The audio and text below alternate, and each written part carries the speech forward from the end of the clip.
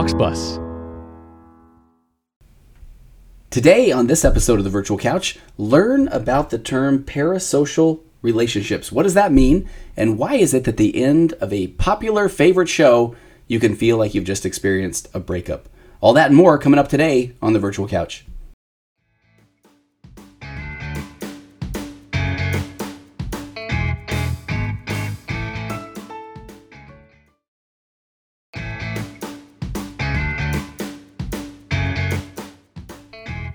Hey everybody, thank you for tuning into episode 133 of the Virtual Couch. I'm your host, Tony Overbay. I'm a licensed marriage and family therapist, certified mindful habit coach, writer, speaker, husband, father of four, ultra-marathon runner, and creator of The Path Back, an online pornography addiction recovery program that is helping people like you reclaim their lives from the harmful effects of pornography. If you or anyone that you know is struggling with pornography, compulsive sexual behavior, anything that they want to get out of their lives, please point them to pathbackrecovery.com. There you can download a short ebook that describes 5 common mistakes that people make when trying to overcome pornography addiction or any type of sexual or compulsive sexual behavior. Again, that's pathbackrecovery.com. Go there now and download that ebook and get yourself on the path back to the life that you always dreamed of. And please visit Virtual Couch on Instagram. Now you can also find the Virtual Couch page on Facebook. Previously, I only pointed people to Tony Overbay, licensed marriage and family therapist on Facebook, but why not? Go like them both. And if you have a minute, if you've enjoyed anything of a Virtual Couch podcast material, please do me a favor and go rate and review and subscribe to the podcast wherever you get your podcast. And I really am grateful. I feel like there've been a fair amount of very just incredibly positive reviews lately. So thank you for doing that. I really do appreciate that. And if you haven't just taken a minute to just go rate and review, that would just be wonderful. I think I've mentioned this before. The phrase, the ratings, the reviews, the subscriptions are the podcast currency. So it's just really grateful for those who take the time to do that. All right, I just realized that I have headphones on, but they are not plugged in, and that is why it sounds like the recording is not working, but I'm pretty sure it has. And speaking of recordings, again, I can't say enough wonderful things about the folks at Auxbus. I posted about my experience in using their podcast recording platform and how responsive they've been, and that continues to be the case. And that was in part of my last episode where I was talking about various areas, gaslighting intentional, which have got some great feedback there. And the Auxbus is, I didn't even think about when you're saying nice things about a company that makes a podcast recording platform, they were able to just isolate the stuff that I was saying, and I was being extremely genuine. I didn't even think about the fact that they might isolate the clip, and they put it up on their website, their Facebook page. And so I really am just, it's fun. It's exciting to kind of work with a company that is just on the forefront of this podcast technology, because there's just a lot of exciting things that they're putting together. So if you're thinking about creating a podcast of any sort, please go check out Auxbus, AUXBUS.com. All right, let's get to the show.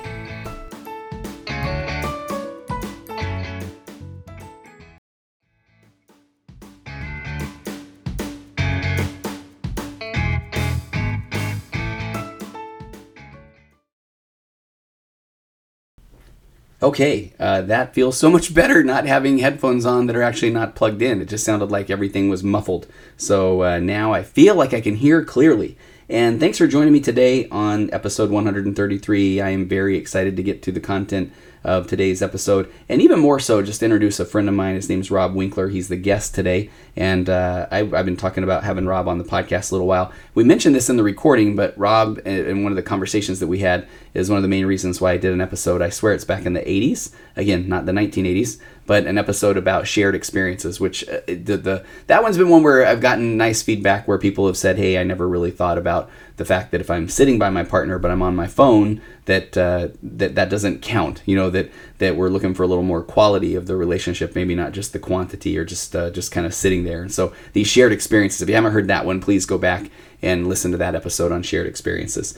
I promise you, I wasn't ever planning on having segments or bits, so to speak, but every time I get one of these, the transcriptions, the automatic transcriptions, I just really find them fascinating. So in this last episode where I was talking about gaslighting, here's a little bit of the automatic recording or the automatic transcriptions, which again, I love the fact that here is a transcription and there is a lot of good information there, and I'm working with my web guys to try to be able to put that with every episode, just kind of as it is. But here's one from the gaslighting last week. It says, And so if you do feel like you are a victim of gasoline, or if you feel like you're somebody who you recognize, and man, I do that. That is an exact quote from the transcript. Here's an even better one. And I thought I had this one figured out. I'm not really sure where this one was, but it says, so back to the Nortons part about this. Whiplash Communication says, on the one hand, I think the guest later in the situation is likely confused, right? But then back to that, this isn't the first time at the rodeo. They've done this before. They know that others end up hurt and angry and unsettled by their actions. Sometimes when the gaslight he doesn't understand, the gas or simply tells them, here, you don't get it in my case. Clear as a bell. So there is the transcription, and I've got one more. I really enjoyed this one as well. Again, direct transcription from my last episode. See if you can go figure out where this is in the episode. Here goes. I was able to heat a huge cyber relief and understand the furniture in my home. It had never been rearranged. Someone was just trying to make me believe that it had been. So that sounded like a very, very powerful part of that last episode. So, all right. So my guest today, let's get to this. My guest today is again, I mentioned a friend of mine. His name's Rob Winkler. Rob originally was one of the founders of Fifth Planet Games, and now his title is Studio Lead, and he'll talk a bit about that in the beginning of the episode. So Rob and I get into where this episode comes from pretty quickly, so I don't want to spoil any of that, and most likely you saw the title. But it's not really just about anything Game of Thrones related. So if you are not someone who watched the show, this is about a concept called parasocial relationships, and if you have been one who have watched any series, any TV series, or if you find yourself looking up celebrity news or that sort of thing, a lot of the times, most likely you've had a bit of a parasocial relationship. And so a parasocial relationship is why we can feel so connected, or why we care so much about celebrities, about actors, actresses, and why at the end of a TV series that we can feel, and you can even see this mirrored the same places in the brain, like it's been a real live in the flesh breakup. So according to Wikipedia, which knows all, parasocial interaction, or PSI, is a term coined by researchers Horton and Wohl in 1956 to refer to a kind of psychological relationship experienced by an audience in their mediated encounters with performers in the mass media, particularly on television. And I have to say, even as I was preparing this episode, I hesitated to think, are there kids who don't really even know what the word like television means? Should this just say particularly on screens? But I think television is still a frame of reference here. But they go on to say, viewers or listeners come to feel and consider media personalities almost as friends. Parasocial interactions are described as illusionary experiences such that media audiences interact with personas, so like talk show hosts, celebrities, characters, social media influencers, as if they are engaged in a reciprocal relationship with them. And here's the part where, sometimes I want to say, pardon these dustings or sprinklings of narcissistic things I'm about to say, but because let me tell you about the time when I've experienced this. And I'm not talking about, me being a big fan of a band or that sort of thing, but I've had a couple of brief experiences with a tiny bit of the parasocial interaction. And I used to write a newspaper column for the town that I lived in. I wrote it for 10 years. It was a humor column. I absolutely loved it. It began one day when I was jogging around the town and I was chased by dogs. I was chased by dogs everywhere. And I don't even remember the angle that I took, but I wrote a letter to the editor and tried to make it humorous. And the editor of the paper at that time, it said, hey, write anytime. And then that turned into, 10 years later, I had a column and it had my picture in it and all that sort of thing. And the town really grew at that time. The town that I live in now at one point was, 5,000 people. And there was a year or two where we were, I think, one of the fastest growing cities in California. So the parasocial interactions, I would bump into people at a grocery store, or I remember at a community pool or at a sporting event when my kids were little, and they would start talking to my wife about, telling her something that I had written about with her, or people that are interacting with me, or, making kind of inside jokes that I felt like maybe they had made based on some of my columns. And so, I was flattered, but I know, there was a time or two where my wife was like, man, that's a little weird to think that, that person knows all of our kids and all that sort of thing. And that was a part where I was thinking, okay, maybe I can dial back putting some of that stuff out there. But so, and I've thought about this too. I can't imagine what it would be like to really be a recipient of a parasocial interaction if you're somebody who is entirely known by your character. Like I was trying to think of Seinfeld's Kramer, or, Joey from Friends, or Jaleel White, who is the Urkel guy from the show that Urkel was on.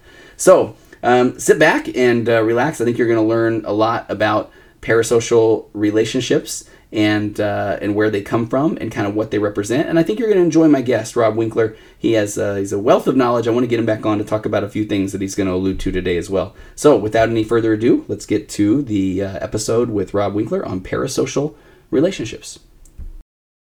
Rob, welcome to my podcast. Yeah. The Virtual Couch. Cool. Yeah, I'm happy to have you here.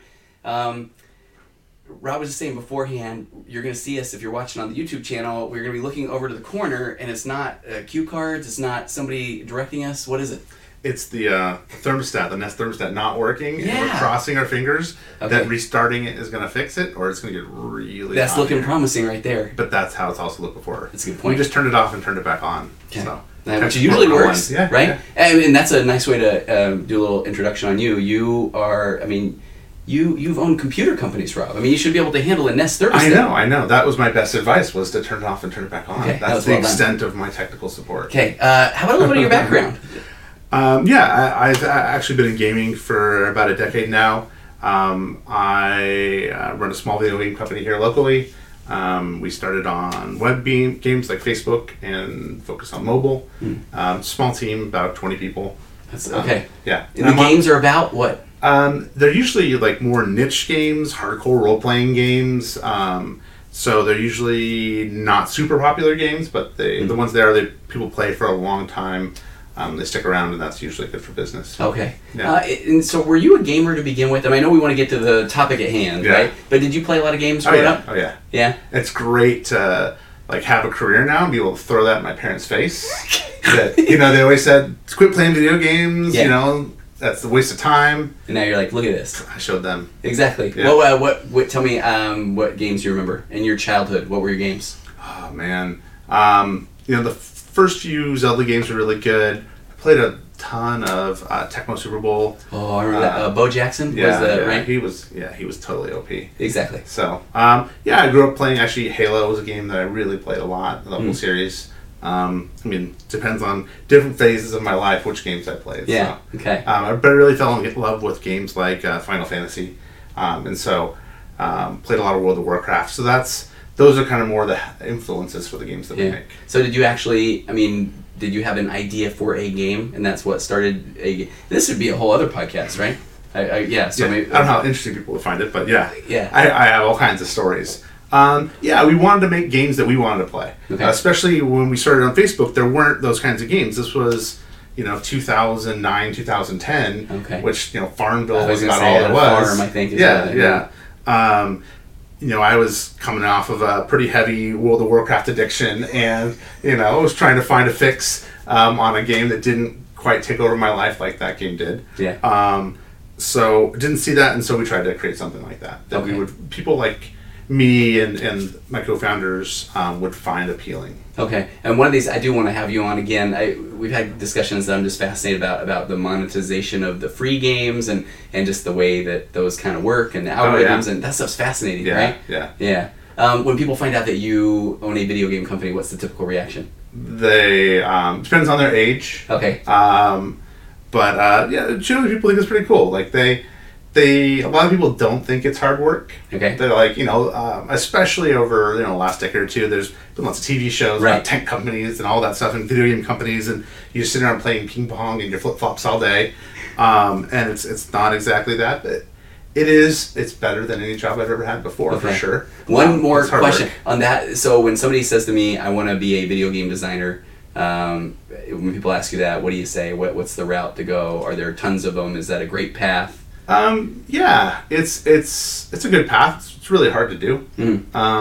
And it depends on what part of games you want to be in. I usually actually get asked that a lot by kids. Yeah. And it's usually like through their parents, and so I always talk to the parents beforehand.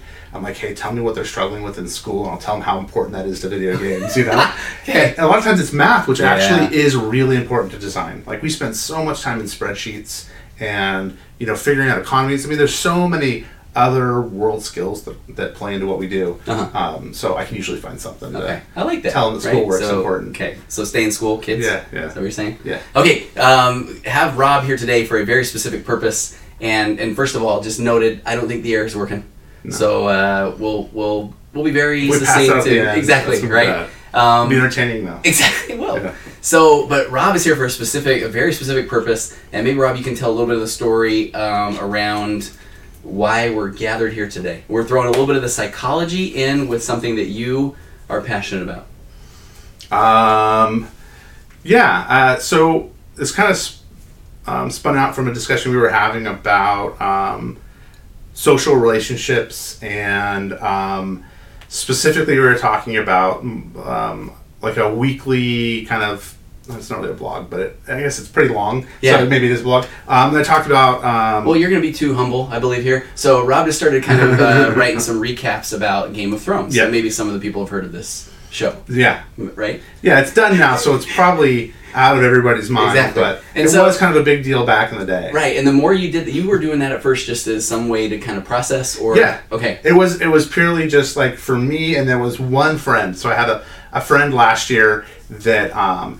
she was struggling to understand everything that was going on, which is totally valid and legit. And so I would break everything kind of down in detail and kind of almost go scene by scene and talk about the callbacks to previous episodes and kind of talk a little bit about where I thought it might be going and how the interpersonal relationships were working, and usually made me rewatch it again, which gave me a deeper understanding. And so I started with that. Now, do you like she appreciated that, or would you watch eyes roll in the head? Or no, she was in. If it wasn't up by like 10 a.m. the next morning, she was texting me. She's like, "Where's my recap? I need to be able to talk about this." And I think I may be being a little bit too humorous there, but I think we've all had the person who's going to tell us the whole story about something that we really don't care about. Yes. Right, and then we're like my fantasy football team. You want to hear about my fantasy football team? Anyway, so Rob had been writing about. Okay. I mean, kind of I do want to hear, but I mean, that's a whole other podcast, right? Yeah. So you're right about that. You start getting the recaps up, and they start. What happens?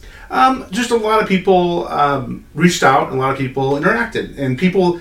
I was posting on Facebook, and people that I was, friends with that I haven't talked to in maybe 20 years, or I met kind of, very quickly at work and have never really had a conversation with, all of a sudden started liking the post and started interacting with me, and I just thought that was really fascinating, that people that I maybe didn't have anything else in common with, and were giving their feedback and thoughts and asking questions, and it was kind of people from maybe high school that I knew, or people that I knew through church, or the people that I knew through work, and it's just all these different people, and they started interacting with each other, and it was just really fascinating for me to see that. It was bringing kind of everybody together, so it made it more important for me to do it, and I put even more kind of work and depth into it. Okay, so then we approached the end, and I, because as a friend, I wanted to read them, and I would try to read them and realize I don't know who the characters are. I listened to one of the audiobooks way back in season 1, and it was really fascinating. But I kind of got lost. Mm-hmm. But even then, I thought they were so well written. I wanted to be a part of this. But then, when the finale hits, and as a therapist, I have to tell you, Game of Thrones. I mean, it made me some money because people, had trouble dealing with. They had trouble dealing with. They had trouble the anticipation of, or even early in the season. And I don't know what your thoughts. Well, I mean, I'd read some of them, but if people were happy or not happy about the way that the season was going, so I'm processing a lot of that in this room. And out of curiosity, were you pretty satisfied with the ramp up? Yeah. Okay. Well, so generally speaking, with things like this, I try to appreciate them for what they are and what they're not. And I don't presume that I could ever do a better job. I know how hard being a creative of any type is. Yeah. And I don't consider myself that creative. I can't draw, I can't write a story, I can barely spell, There's a lot of things I can't do, but I understand the social aspects of games, and I feel that is a creative thing to do. Yeah. And the designing economies and balancing systems and characters is a little bit creative. And so to be able to write a TV show, I can't fathom what it would take. So who am I to talk bad about the stuff that they do? So it's not my story to tell, so I just appreciate it for what it is. So I love that. So I still remember one of the first times that somebody was telling me, and it had to do with sports, and they were telling me that some general manager didn't know what he was talking about or something, and I was saying, right, but you're just kind of coming to that as a fan. I mean, you don't really think you could do that. And the person was like, oh yeah, I could do that job in my sleep, So you're not saying that you could have written the... No. Okay. No. Yeah. I mean, I have those thoughts in the moment. Yeah. But especially about football, actually, and, being a general manager, but no. Never. Okay. So I'm realistic about that stuff. Okay. So leading up to, and the reason that I started kind of just lovingly texting you was waiting for that recap. And then I think I did see a post on Facebook where, what was kind of the tone of when you said, here is why I have not posted my finale recap? So, and I still haven't posted it. It's been a couple weeks now. I'm struggling to process it. Okay. And so I kind of went down the rabbit hole of why am I struggling to process this, and that's where kind of our conversations we've talked about it a little bit, and I found it just really fascinating. Why I was struggling to deal with it, why other people are so upset. It gave me more insight into, especially this last season or last 2 seasons, why people have been so passionate about the show and where it's going. So. And I want to jump into there. I love, you sent me an article, and it talks about parasocial, which are one-sided or imaginary relationships with favorite characters. And the more I dug into that, it's pretty funny. I've had a couple of clients before who they've been roadies or have just been obsessed with celebrity. And I mean, it talks about that parasocial relationship, one-sided or imaginary, where people really develop feelings and they care about these people. And so that's kind of where you were starting to process this, right? Yeah. Well, and that's just very real. I mean, obviously the stalkers are extreme cases, but I think a lot of people that like TV have shows over their lifetime. They've watched it. They really connected with the characters, and they were really sad when the show ended. Maybe they were also very angry if they didn't like the way it ended. But there's a real sense of loss there. And so, for me growing up, it was Star Trek. And then, I thought about that a lot too. I was like, man, I've gone to conventions. Why is it so important for me to go to conventions? Like, it's great to be around people that care about the same thing that you do, but you always want to meet people from the show, and it's like, oh, my favorite character's still alive. And like, I understand that there's a difference there, but your brain, I don't think, works the same way around that. Well, did you meet some of those? I'm curious, like back when you were young, where did you have positive and negative experiences? I mean, was there anybody that was like getaway kid, no, playing a character? Really cool. Okay, so that helps as well. Yeah. I mean, I found in some of the research too, it talked about even the more we live in this world of access and people can, they really do solidify these relationships in their mind because they're not just reading something in a magazine once in a while. No, they have constant daily, especially with Twitter and celebrities that are, just talking about their everyday. You develop connections, again, these very one-sided relationships, but you get to know them and you feel like, there's always the joke, oh, if we met in real life, we would be best friends. Right. Like, I know we would be best friends. But because you feel like you really know that person. Obviously, we all know social media is is usually very curated, and it's a persona that people want to put out there for the most part. That's so Star Trek. Do you remember that when that ended? I know they've had the Next Generation is what I kind of grew up with. Okay, so was that one of the first times where you recognized at the end of something? Something happened? Yeah, that was definitely the first time that I was that invested in a show. For me, it was one of the few things I did with my father that he was also invested in, and so it had a special relationship there. So yeah, when it ended, I was teenager. I think I was 17, 18. So that's also kind of a difficult time for fathers and sons. And yeah, I definitely remember like that sense of loss that stuck with me for a long time, which was weird. I have to throw a plug too. A conversation you and I had is what motivated an episode I did called Shared Experiences, where I've got great feedback from that. That's cool. Where people sharing experience with a parent or a spouse, or it's not just sitting on the couch watching TV. No, I love that stuff, and that's kind of why I wrote the blogs, and I put them on Facebook versus just like texting them to my friend. Was other people enjoyed that, and it became more of a social experience. My brother isn't on Facebook, but he doesn't know anyone else that watches Game of Thrones that he really talks to. So I would just email him to him, and then we would talk about them. And he's like, that's so great because I don't feel like I have anybody to share that experience with. And even at one point, for the most part, we don't maybe talk about it afterwards. It's still kind of a one-sided relationship. I'm just sending him all my stuff, and then that's it. But he feels like, okay, I have some extra level of engagement with it with someone else, which makes it kind of deeper and more meaningful. Yeah, and I do feel like shared experience is a big thing with that too. People don't want to always just talk about the kids or the finances or the job or, and I'm not saying it's an escape, but that's why I liked when you had talked about it's something you share together, you can ask questions about and opinions and thoughts and right? And it might be something that, something like Game of Thrones, especially the last couple of years, has been so accessible because it is so widespread. It is this kind of social phenomenon recently because it's been so popular, and it's one of those things that you might be on an airplane or at DMV, and you strike up a conversation with somebody that you've just met and might not have anything in common at all, but you have that, and you both can like nerd out and really kind of talk about it, which is really cool. I liked on what you had sent, the article it talked about.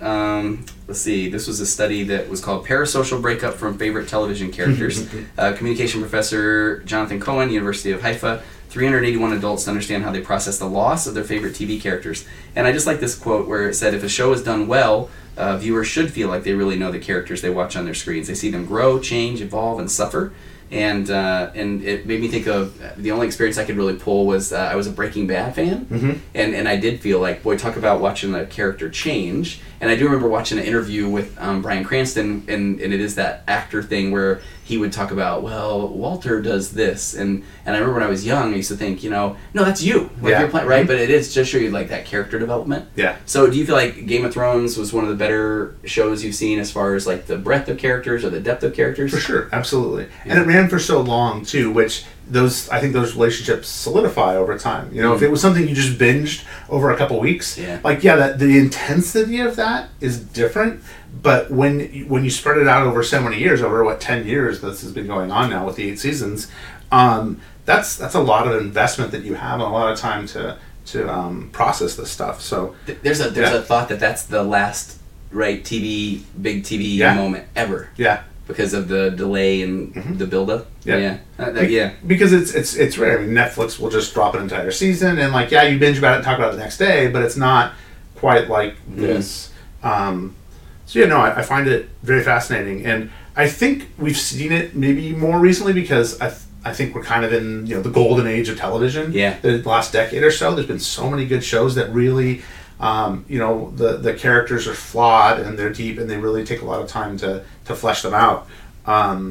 So there's different ways that I've processed, endings to shows based on how it ended or how I felt about the way it ended. I think it is really fascinating because it is a lot like a relationship. I think with Game of Thrones, people kind of saw it not ending well. Yeah. And I think it's like the end of a relationship, when things start going bad, you can see the writing on the wall and you start to fight more and you start to point out all of the flaws and start shifting the blame because when it blows up, you don't want to own that stuff. Yeah. And I think that happened a lot with Game of Thrones. Whereas a show that I recently finished that I processed differently was The Americans, which I think universally that finale is... Everyone's very satisfied with it. I haven't heard anything bad about it. Okay.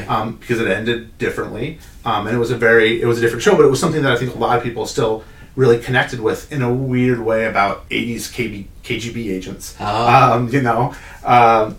But the sense of closure that you got there was different than we got in Game of Thrones for sure. I just remember hearing that a lot of characters died throughout the seasons on Game of Thrones. Yes. I mean, would you go into an episode hoping I'm not going to lose my friend? Oh, very much, especially the last couple seasons. Okay. Yeah, because those characters were ripped away from you. It wasn't the setup it never. I don't want to give too many spoilers away, but I was going to say, do I say at the beginning, spoiler alert? I mean, do you want to be able to speak freely? I won't say too much. Okay. At this point, I think a lot of people have much more important things that have already probably been spoiled about the show. Yes, yeah. But for the most part, the big stuff didn't happen in season finales, which I thought was cool. And so you don't see it coming, whereas, a lot of TV shows, especially, over the decades, it was always the cliffhanger at the end of the season to find out if something happened to this character you cared about. Yeah. And in this, just all of a sudden someone would just get the head chopped off and you're just like, what the heck just happened? Okay. I don't know how to process that. Yeah. It's very shocking and upsetting.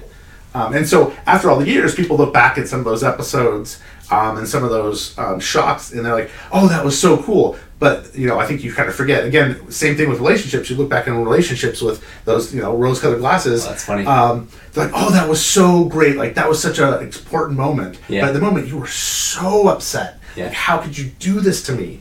It was devastating. So I find that stuff very fascinating. How do you... speaking of world of spoilers, would you run into situations where you'd be at work or want to talk about something and people would say, I haven't seen it? Oh, yeah, all the time. Okay. Did you have a time limit where you're like, we're talking about it after this many days? No, I was always respectful of that. Because I feel like some people are not. Yeah, right? no. a lot of people, it's like 24 hours. Like, I don't care. I'm not going to put, a warning. I'm just going to post about it on Facebook or Twitter. Yeah. And there's people, like, there's, with Endgame and with Game of Thrones, there are people that are tweeting stuff out. And, just, that sucks if you're following someone and it just pops up on your phone. And like, oh, this happened. That's awesome. That movie, the end of Endgame was spoiled for me. I was walking into a Star Wars movie and I had done so good of not paying attention to anything, and some guy just walking by on his way out said it. Whatever, No, there's people that got the crap beat out of them for doing that during Endgame. Did they? Yeah, there's a few stories that I saw. Because that's just messed up. Yeah. That's not cool. So what I do like as well is the research I could find around this wasn't saying these people don't really have relationships there, so just tell them to get over it. But I mean, it really is to say, it goes back to the and I feel like there's a lot of empathy here, where if you're just telling someone it's just a show or get over it, you're basically saying, I really don't want to care about your emotions, or I don't want to hear about what this was like for you. Yeah, you're completely invalidating that. Exactly. Yeah, which is silly. Yeah. I think what I liked about there is that they should be, I don't know, the way I at least took it was, they should be complementary, feelings in relationships with characters or with television shows. They shouldn't replace, actual social interaction and relationships with people, because when those TV shows end, then it's just like, I have nothing to live for. Like, everybody I cared about is gone. Yeah. That's scary, and that stuff happens. Yeah. So. No, that is. I find it very fascinating, though, the way that the human brain works, and the way that we attach ourselves to these things that are clearly not real. Like, we know Game of Thrones is not real. Right. Well, okay, so when you say attachment, here's what I want to get into the weeds, and I did a podcast a couple weeks ago on just attachment theory 101, and we come out of the womb and we're squishy babies, and we're not rhinoceroses that can go get our own food right away, and we have this attachment to our parents, and our parents are going to blow it just because everybody blows it because of lack of knowledge or too much knowledge or the wrong science at the time or new science or whatever. And then, so now at that point, we're kind of left we're looking for these secure attachments. So I thought about this when we were going to meet.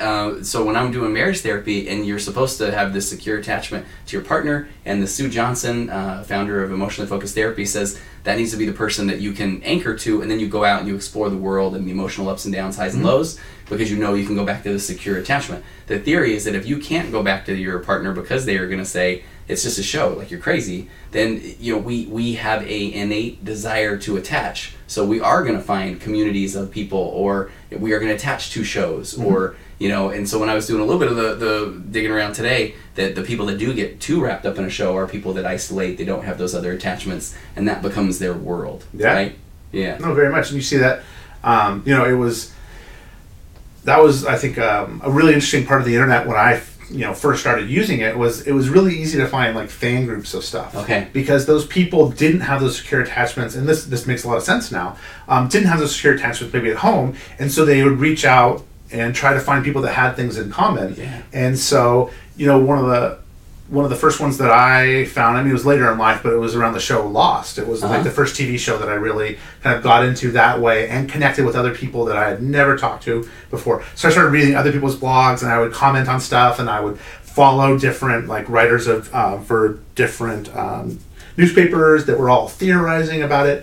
And it was fascinating that so many people invested so much energy and emotion into that stuff. Yeah. And the internet makes that very easy to do, because you have that common ground. I think it's I talk to my kids about this. They're growing up in a different age of when I found, when I would make friends growing up, it would be kids at school that also like some of the stuff that I do, where they're meeting kids from anywhere in the world that also likes the same things that they do. Yeah. And so you have a bigger base to pull from.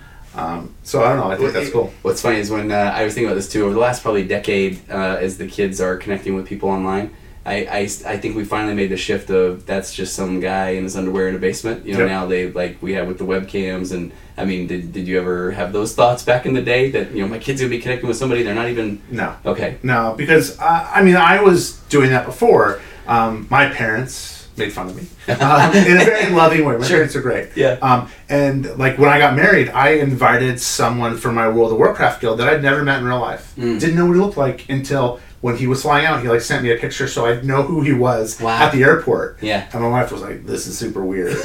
And so that was 18 years ago. Yeah. So then it was different, but I was already heavily invested in that kind of world and that life, and that stigmatism has really kind of gone away or changed. I mean, people are more accepting, and they're also more aware of some of the dangers of that. So yeah, at this point with my kids, I don't think I've ever told them like that's not a real friend or that person. I've tried to teach them to be safe online. Yeah. Like, if that. So the guy's like, hey, do you have your parents' credit card number, champ? Right? Yeah. Okay. Like, send me pictures. Like, no. Yeah. There's some clear lines there, but for the most part, it's different. Well, and I like that. I mean, as somebody who works with teenagers, when a teenager then hears their parents say, all you do is play video games, and the teenager's saying, no, this is my friends, and then that's invalidated. Yeah. Talk about a nice way to go ahead and drive the wedge in between, right? Yeah, and I'm glad that I understand that, because that, especially my oldest son, is a lot like that. Through Minecraft, and he's 17, almost 18 now. Mm-hmm. He stopped really playing Minecraft for a long time, but the friends that he built through that, he still keeps in contact with. Sometimes they'll still go play, and at this point, when I see him playing Minecraft, I know it's because he's trying to connect with his friends. Yeah. And so I will treat that game differently than like any other game he plays. Yeah. Because I know he's maybe feeling lonely, or he's just reconnecting with, like in his case, one of his oldest friends, somebody he's been friends with for 10 years. At 17, that's the majority of your life. That's I can't lie, and I know my son would never listen to this much of one of my podcasts, but I have not had as much of a struggle with him playing Fortnite as I thought I would, because when I hear him on the headset with his friends and laughing and that sort of thing, it's like just music to my ears. Yeah. Okay, so before we run out of time, so Game of Thrones. So you have not written. I'm curious, is this one of these, all right, go full therapist mode on you here. So, there's this concept in acceptance and commitment therapy, especially this book I love called The Confidence Gap, where it's when I have confidence, then I will do whatever the event is. And the theory is, no, I need to do the event to get the confidence. So are you waiting for a particular moment to then have I am now ready to do my recap? Or are you slowly processing the recap all along? I'm not processing it all along. I am waiting for the moment. Like, I've tried to start it a couple times. Like, I've fired up the episode again. I'm like, I don't know, I'm not ready. I don't want to deal with this right now. Yeah. So I will soon, I think, but just not quite ready yet. Okay. But what is that moment? What is that? I will know when. I don't know. I'll just know. Okay. I mean, it's just one of those things. I might just get bored with other things, but like, fine, I'll finally do it. And then it will be unceremonious, and the next thing you know, you're watching, taking notes, and it's like, all right, I'm ready. Yeah. No, it wasn't that hard. I mean, it's not that hard. I think part of it, though, is kind of, like, I'm kind of savoring it. Okay, this is what I wanted to go. I wanted to know, is that part of, like, because once I do that, it's over? It's over, yeah. Yeah. I've done that. I've noticed that I've done that with some TV shows before. There's a show that I just really, really loved called *Halt and Catch Fire*. And I knew it was 4 seasons because I watched it like a year or two after it was done. I knew they weren't going to make any more. And so the last season, like, I took a lot of breaks. Like, I binged the first 3 seasons, and I would go days in between episodes, whereas normally I'd watch 2 or 3 a night. Yeah. And then the last few episodes, I would maybe a week between each episode, because I didn't want it to be over quite yet. I wanted to just kind of take my time. Yeah. Which I thought, I don't know, was kind of fascinating. No, that is, and I do feel like here's the hey, kids get off my lawn, old man moment. But that concept of not having to wait, the kids will never understand what that's like. No. And it was amazing to have to wait in that anticipation, and even before we could record things, or must see TV and had to be there in the moment, and or heaven forbid when the VCRs came out, the tape got stuck or something like that, right? Yeah. Fortunately, I think we still get that with sports. Like, my kids really love sports. And we're a huge Detroit Lions fans. I don't know why. But, like, you can't speed that up. You can't do anything else. It's live TV. And so it's like, I really want to see, how we're going to do this season. I really want to see next game. You have to wait a week. You have to be invested in it. So at least they still get that. But yeah, Game of Thrones was maybe one of the last ones that people are going to really get into that way. There'll always be more shows. But yeah, it's funny, especially with that one. People that were catching up towards the end when it started becoming more and more of a cultural phenomenon during the last 2 seasons, that binged the first 5 or 6 seasons, and like, oh, it's so hard to wait till next week. I'm like, dude, you don't even know. Like, there were a couple of cliffhangers, and like, you don't know what it was like to wait a year and a half. Because sometimes they had really big gaps between that episode and the next, and you're just like, 3 minutes later, I know how it was resolved. So a year and a half, and some guy's like, man, I really gotta go to bed. This is like unfair. Yeah. Yeah. So are you willing to give any, I guess it wouldn't be spoilers, of your thoughts around anything to do at the end? I was generally satisfied with it. Okay. There were some things that I didn't love. I mean, if I was dream writing it, it probably would have ended a little bit differently. Yeah. But I'm not as mad as, most of the internet is. What's the petition about? Like, I heard there was a petition. That was actually really stupid. They were petitioning HBO to not air, I think it was 1 or 2 of the last episodes, because this was before it finished. Oh. Not air those and rewrite the entire 8th season. That's stupid. You guys have problems. I mean, that's taking a little... I mean, I think most people probably sign it as a joke, or, it's just one of the ways for a fandom to kind of show their displeasure. Yeah. But yeah, that's pretty silly. Okay. Are there going to be spin-offs? Your prediction, Rob Winkler. Yeah. There's too much money in it. About dragons, or it will be people? So they've already started filming a prequel. Really? Yeah. They just started that recently. That takes place 1,000 years before this. Oh wow! Events that are mentioned in the show, but they've said time and time again that there's not going to be any direct sequels to this. Those characters are done. I also don't believe that. I think that they're going to wait a couple ye's, and then HBO is going to need money, Yeah. And there's a few characters that they can take and they definitely set up sequels with. So okay, this has hit me. Your games have to do with dragons. Yeah. Game of Thrones, dragons. Yeah. HBO. Contact Rob. All right, Rob Winkler, thanks for joining me on the virtual couch. Thanks for having me. Okay. Great.